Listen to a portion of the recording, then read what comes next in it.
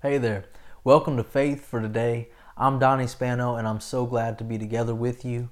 And this is a perfect time to go ahead and allow God to show us more in His Word and to go ahead and grow up in faith, to grow up faithful before Him. And that comes by faith words, by God's words through the Holy Scriptures, through the Bible, that are able to be built up in us. And these kinds of words are what nourish us. They are actually necessary for good spiritual way of life. And so I'm thankful for your faith, because together we can get what is God's. And together we can see it clear and new like we have not seen it before. And I'm trusting that's how He's helping you, and you're using your faith. And I thank you for trusting and helping together with me as well. Thank you, Lord. Now we are looking at what we're calling perfect. Perfect. And what we've been talking about is God has called us perfect. In fact, we're dealt with by the Lord Jesus. He said, "Be you perfect, even as your Father in heaven is perfect." Now, how many Christians and how many people in this world look in the mirror on a daily basis, look real good and go, "Hey, yeah, you are perfect. Yeah, perfect. You're perfect." Few. Very few. And people would think, that's weird. Why would you do that? God Himself calls us perfect. Now, what has been a hindrance is that many people have a wrong idea of what perfect is. Now, many more people, if we were to say, what have you heard more commonly? Do people commonly go around and go, "Man, I am perfect before God"? Or will you hear more things like, "We're all human. And, to err is human. And, we all make mistakes." Right? You've heard this. I've heard this all the time. What that has done is it has built up a trust and a reliance for us that we can rely on the fact that we're going to make mistakes, and we are, and how do they say it? Only human. You're not just human in those ways and in those eyes. If you're born again, you're made after God. You're more than just human. You are God's kind of person. You're after the nature of God. And that is more than just human. So we really do need renewing of our minds to know God has called me perfect. Jesus has said, He's told me, He's told you, be perfect even as our Father in heaven is perfect. Now God Himself, we looked at this previously, that God Himself makes adjustments. That He Himself, and I've seen it more than once through the Scriptures, you'll find this. We shared one example, recently, how God repented Himself when Abraham was talking with him about Lot, and God repented Himself. I'm not remembering this correctly. It was actually between Moses, I believe, that God was going to cut off this generation, and Moses prayed and was an intermediary between them. And God repented Himself. So He said, "All right, I changed my mind. I won't do it. I won't cut him off yet." And He actually did this with Saul. God repented Himself of making Saul king. God is a God who's willing to change. Even though He is the God who is perfect and what He does is everlasting, He's still the God who will correct Himself if it doesn't go the way it was intended. Now that goes beyond people's mind. There have been times where I've wondered, "God, why did You send us here? Why did You have us talk to them? They seem so hard." And there was times where I reached out to someone and I thought, "Lord, why would You have me even say hello to them? They just seem so stuck up and hard." And that wasn't very fun for me. And I had Him minister to my heart, and it stuck with me. I was in Bible training at the time. I was in ministry training, and And he said, if you're not reaching out and having more responses like that, then you're not reaching out enough. And it stuck with me. And I've seen times where I've wondered, why were we here? And God showed me when we were there, we prayed for them. We prayed, we asked God would send laborers to them. I like asking that He surround them with good witnesses. There are many more that are empowered by God to witness. And they don't realize it, but right there on the job next to them, there's someone that is a stellar Christian. Right there in the hair salon, they need the haircut. And man, that hairdresser is on fire for God. And I'm not talking about weird. I'm talking about they got God's Spirit moving, and they are lovely, and they got joy, and they are some of the most peaceful and loving people you could ever have around you. And it changes them. Why? Because people like us were willing to be in a hard position for a moment to change their life forever. And so I've changed how I think. And so you and I don't have to be perfect in achievement for God to call us perfect. And that is some wonderful news. That God trusts in you and me so much that while we got so many things in our life that need to be adjusted, I need to fix a lot of things that are right now. But God looks at me and He looks at you and He goes, you are perfect. You are perfect before me, and I direct you, be perfect before me. That goes beyond our minds because we think, no, I need to change. I need to grow. Yes. And yes. But I'm perfect? Yes. Yes. And that knowing, it does something inside of us. When we can really look in that place and look and go, I am perfect before God. If He's going to do a perfect work in this world, who's He going to use? People like us. And it shifts how we respond in this life. And hallelujah, there have been people that have refused to go forward and refuse to do some of the things that the Spirit of God has impressed inside them. And it's been because they think, I'm not good enough. I'm not perfect enough. And they think I need to have all these fixes and I need to have all these adjustments in order to be at a place where God can use me. I'm telling you right now, you're at that place. And if you will start right here, right now, if you'll just start here, you will be in a process of perfecting. And you'll be perfect before Him now, and you can be perfect before Him then. And when you look back 50 years from now, 80 years from now, you'll go, God, I can be made perfect still. Thank you, I'm perfect before you right now. And as I go home with you, I'm going to be going on a constant climb. This is important. I want you to listen to this. It's so important that you and I as Christians, as believers, that we not plateau. Don't climb and get to a point where you cruise and you coast. Why? Because there's never going to be a point in this life where there are not higher places in God to go, where there is not more of Him to see and to know. No, you and I want to be on the constant perfecting process. We want to constantly come into His presence and go, all right, God, thank you, I'm perfect before you, and anything you want to show me, I'm yours. Have your way. Hallelujah. There's no greater life than this. But if you and I don't see what God has said, when He says, I find you perfect and be perfect before me, then we'll hesitate in going forward. That discouragement will disconnect us.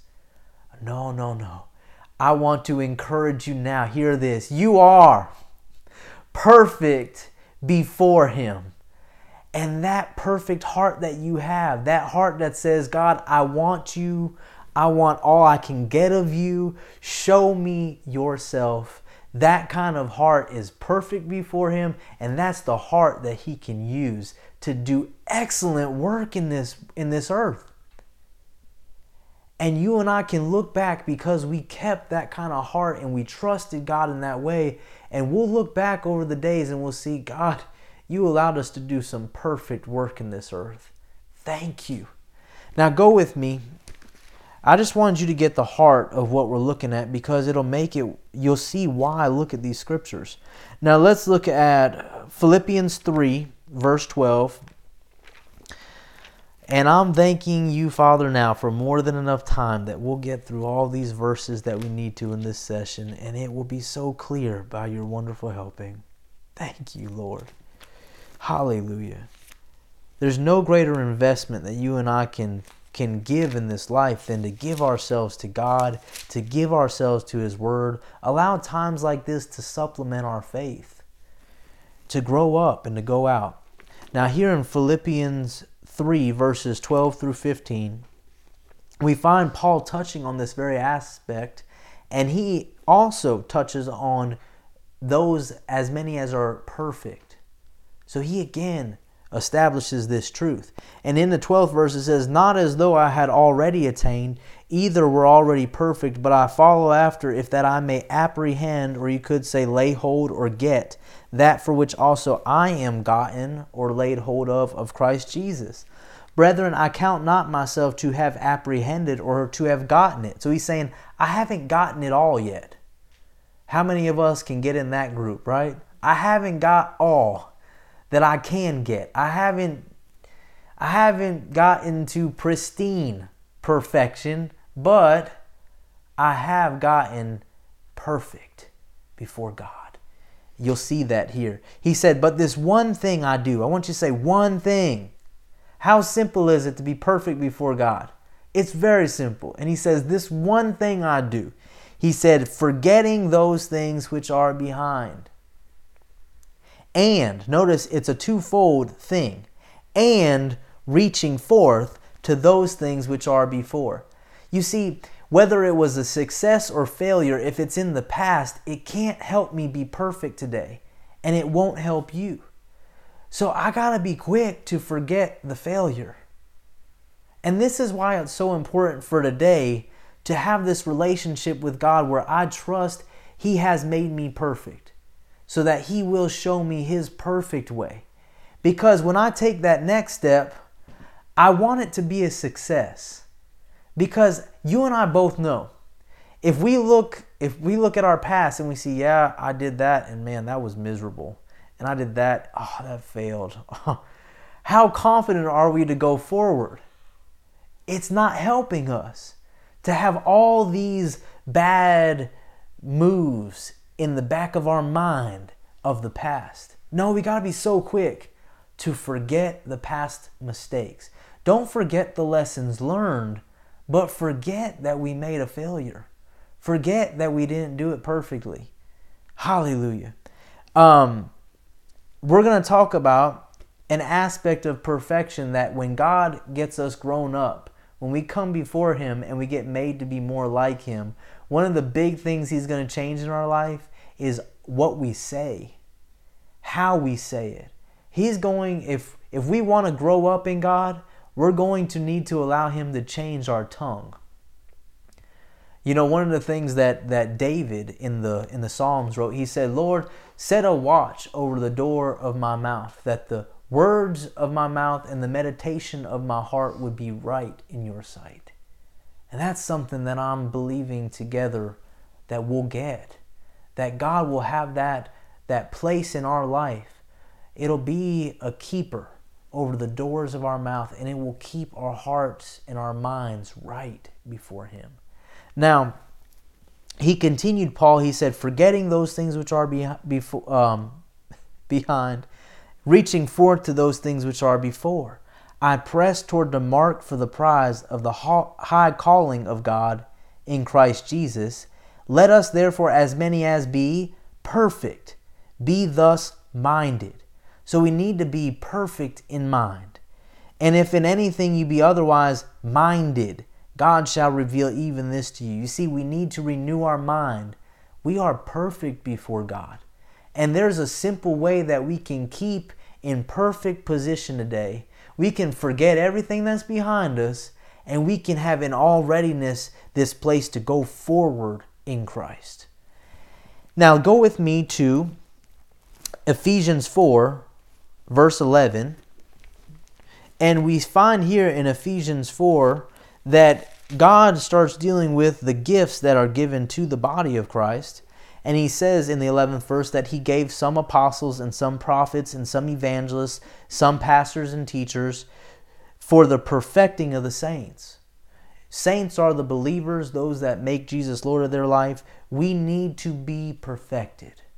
And the way in which God has set it up that we be perfected is that he's given gifts to the church.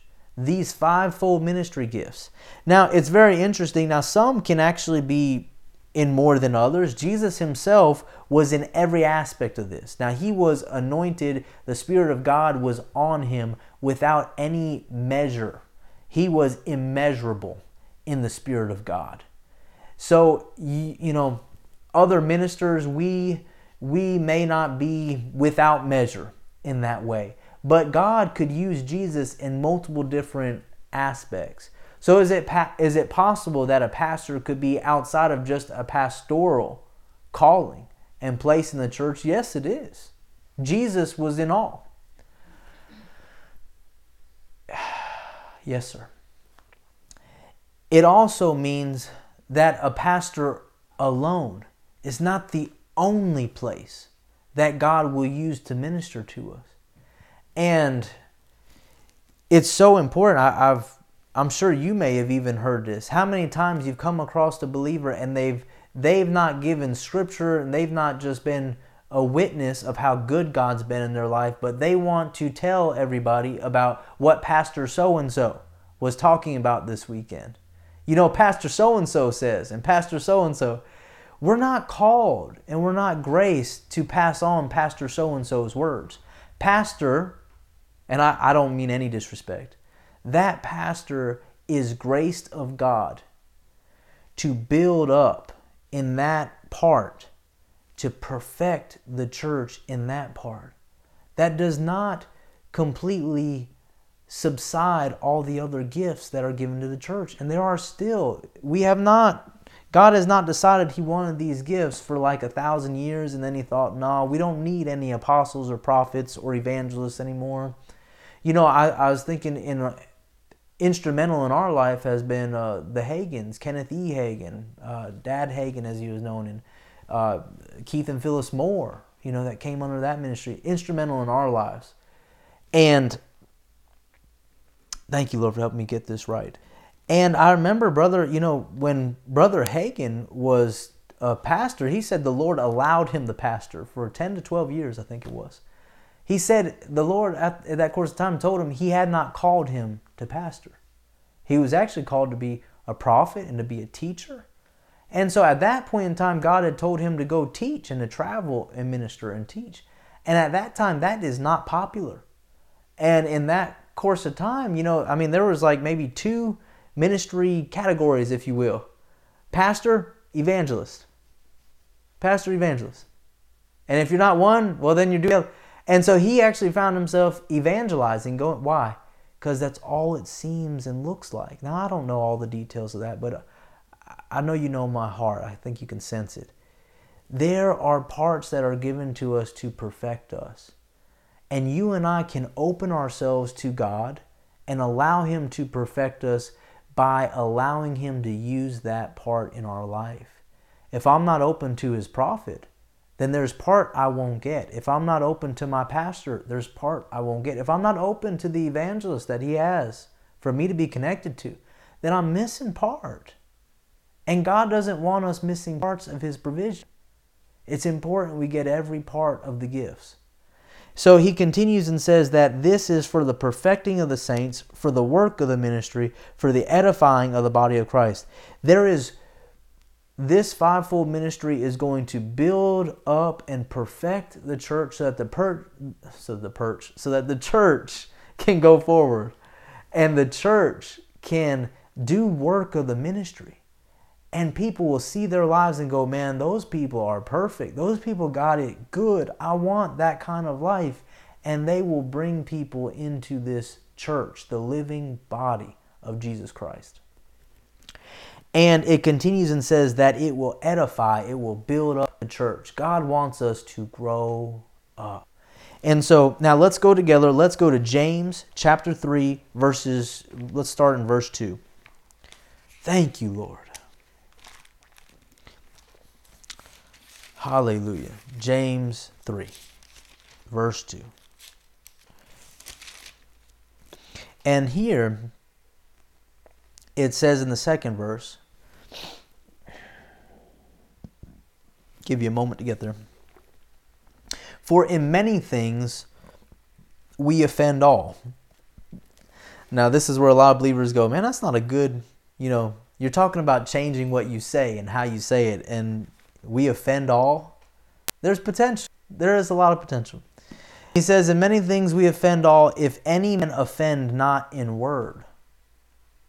The same as a perfect man. We're talking about being perfect. Growing up in God, being perfect. And he says, if we're not offensive in what we say, in word. Now, saying isn't just what I'm doing now in speaking. I can write and I'm saying. I can text and I'm saying. Saying is a thought that's conveyed through my heart and my mind. And the same is a perfect man. You could say perfect individual.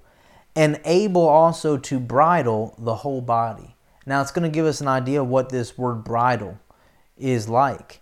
And it says in the third verse, behold, we put bits in the horses' mouth that they may obey us. And we turn out their whole body. So that bridle is what is steering and leading. And by that mouth and the bit that's therein, you can turn the whole structure. You can turn that whole circumstance. You can change the direction you're going. And it continues and says, it says, behold or look, we also have ships, which though they be so great and are driven of fierce winds, yet are they turned about with, notice, a very small helm. And he continues and says, wheresoever that governor desires, lists. Even so the tongue is a little member, and boasts great things. Behold how great a matter a little kindles. A little word can go a long way. And continues and says, and the tongue is a fire, a world of iniquity.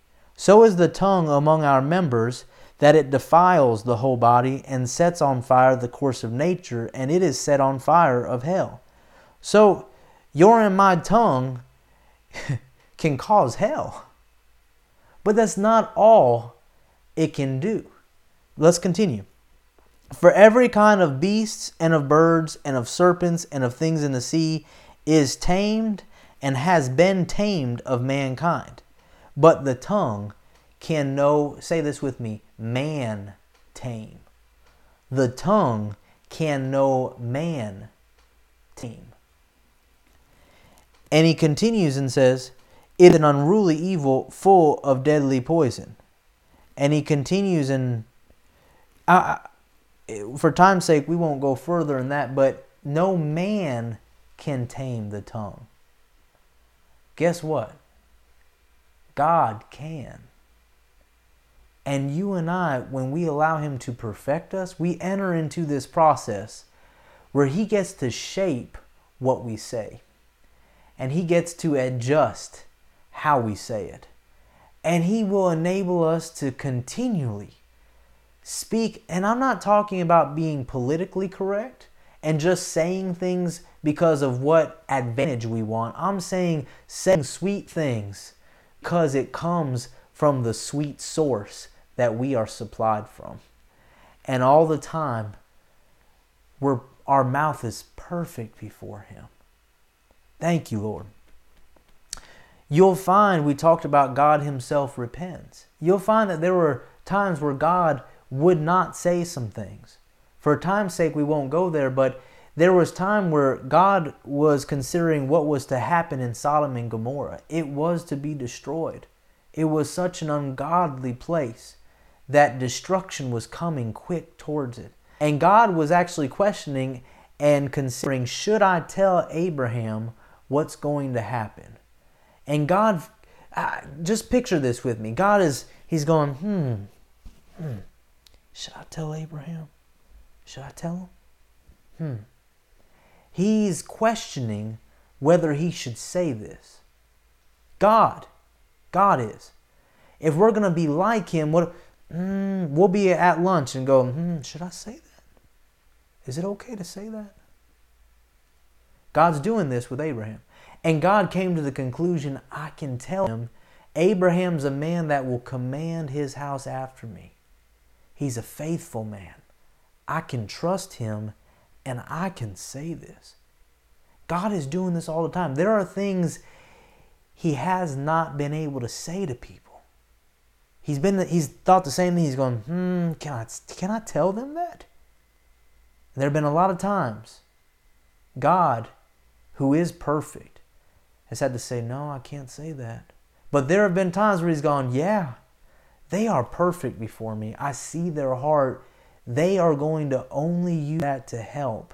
They will not hurt. They are going to command after them after a lovely way. Hey, and then he starts telling us things he can't tell other people.